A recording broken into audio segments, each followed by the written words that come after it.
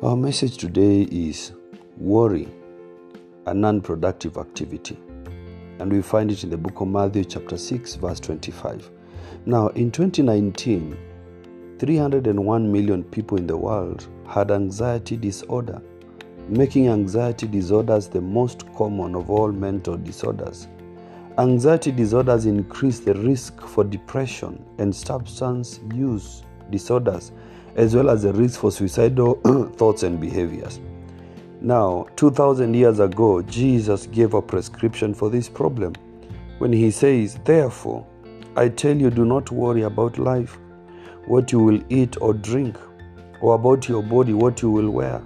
Is not life more than food, and the body more than clothes?" That is in Matthew chapter 6 verse 25. Jesus is saying that worry is a non-productive activity. You cannot change things by worry.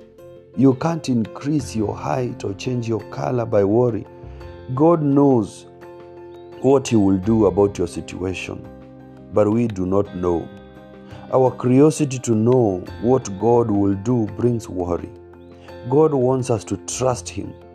Worry is lack of trust, even for the most basic things like food and clothing. The birds and the grass are constant rebuke to all warriors. Our Father feeds the birds and clothes the grass. What about His children? You see, Martha in the Bible was engaged in a non-productive activity of worry and concern and anxiety, while Mary did the most productive thing, sitting and trusting and listening to Jesus. Which one are you today, Martha or Mary? Are you a child of God? We become children of God by believing in Jesus Christ, not anything you do. If you have believed in Jesus, then you are a child of God and you need not to worry. If not a child of God, what prevents you? Why wait? Then you can be comforted with this same comfort. Do not worry about your life. There are some practical steps in the book of Psalm chapter 37. I'll quote a few verses. In verse 3 it says, "Trust in the Lord and do good." Verse 4 it says, "Delight yourself also in the Lord." Verse 5, "Commit your way to the Lord." Verse 7, "Rest in the Lord and wait patiently for Him." Number 8, "Cease from anger and forsake wrath."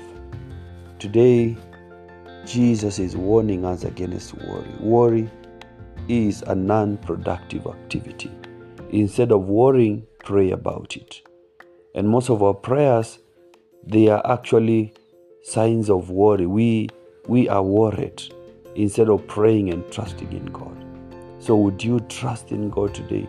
Would you wait on Him patiently today? Would you rest in the Lord today? Would you cease from anger and forsake wrath today? If you do that, then worry will be a thing of the past. God bless you.